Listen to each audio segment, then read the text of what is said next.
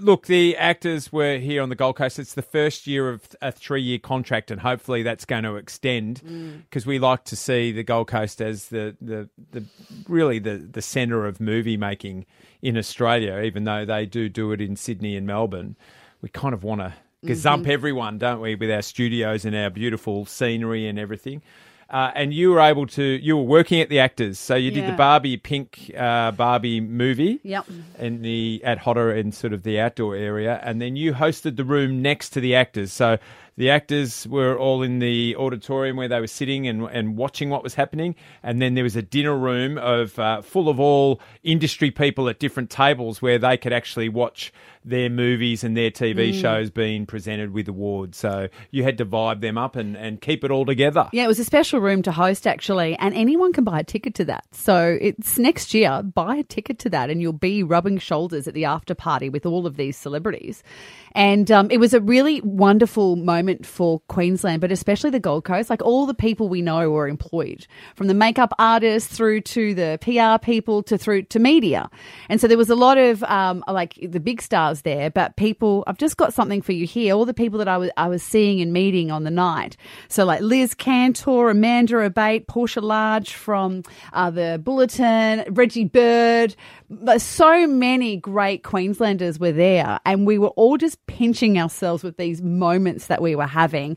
And so we've called a few of them this morning to find out their best moment from the actors. And this one is Reggie. Reggie Bird was there, and she was just having the greatest night. Oh, probably the end of it, I guess, when we all went out into the big room and got to mingle with a lot of the people. So, yeah, I bumped into quite a few people I hadn't seen in years, and it was good. Did you actually bump into them, or? Oh, that's hilarious. Yeah, I bumped into Rove. I saw him and had a good old chat with him, and Charlie Pickering. We've been Twitter mates for years, and we finally got to meet each other. That was a really special moment. It was really good. Mike Goldman, I asked him to take me to the Loon, then I got lost and he left me.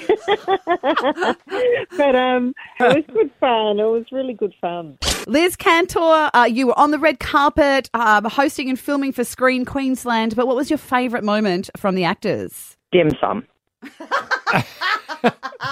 What was it? Dim sum. Dim sum, babe. The food. Yeah, so what happened? Okay, no, she's got to feel the rest of the story because it's quite a story. I had a couple of drinks when it all came to an end, and I'm a bit of a lightweight these days. So I thought, I better put some food in my belly. And they had this incredible setup, like this Asian kitchen buffet style. I took a plate of dim sum, happily enjoying it, and EJ is with me, and she goes, Liz, Elsa is just behind us, and we were standing right next to the exclusive entry into the Vogue party.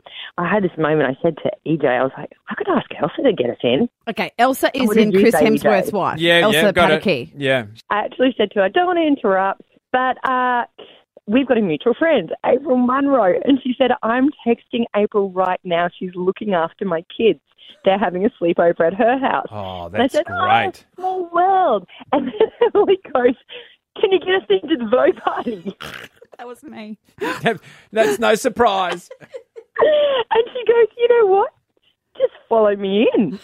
You may as well try. And I looked at my plate and I went, I'm not putting you down.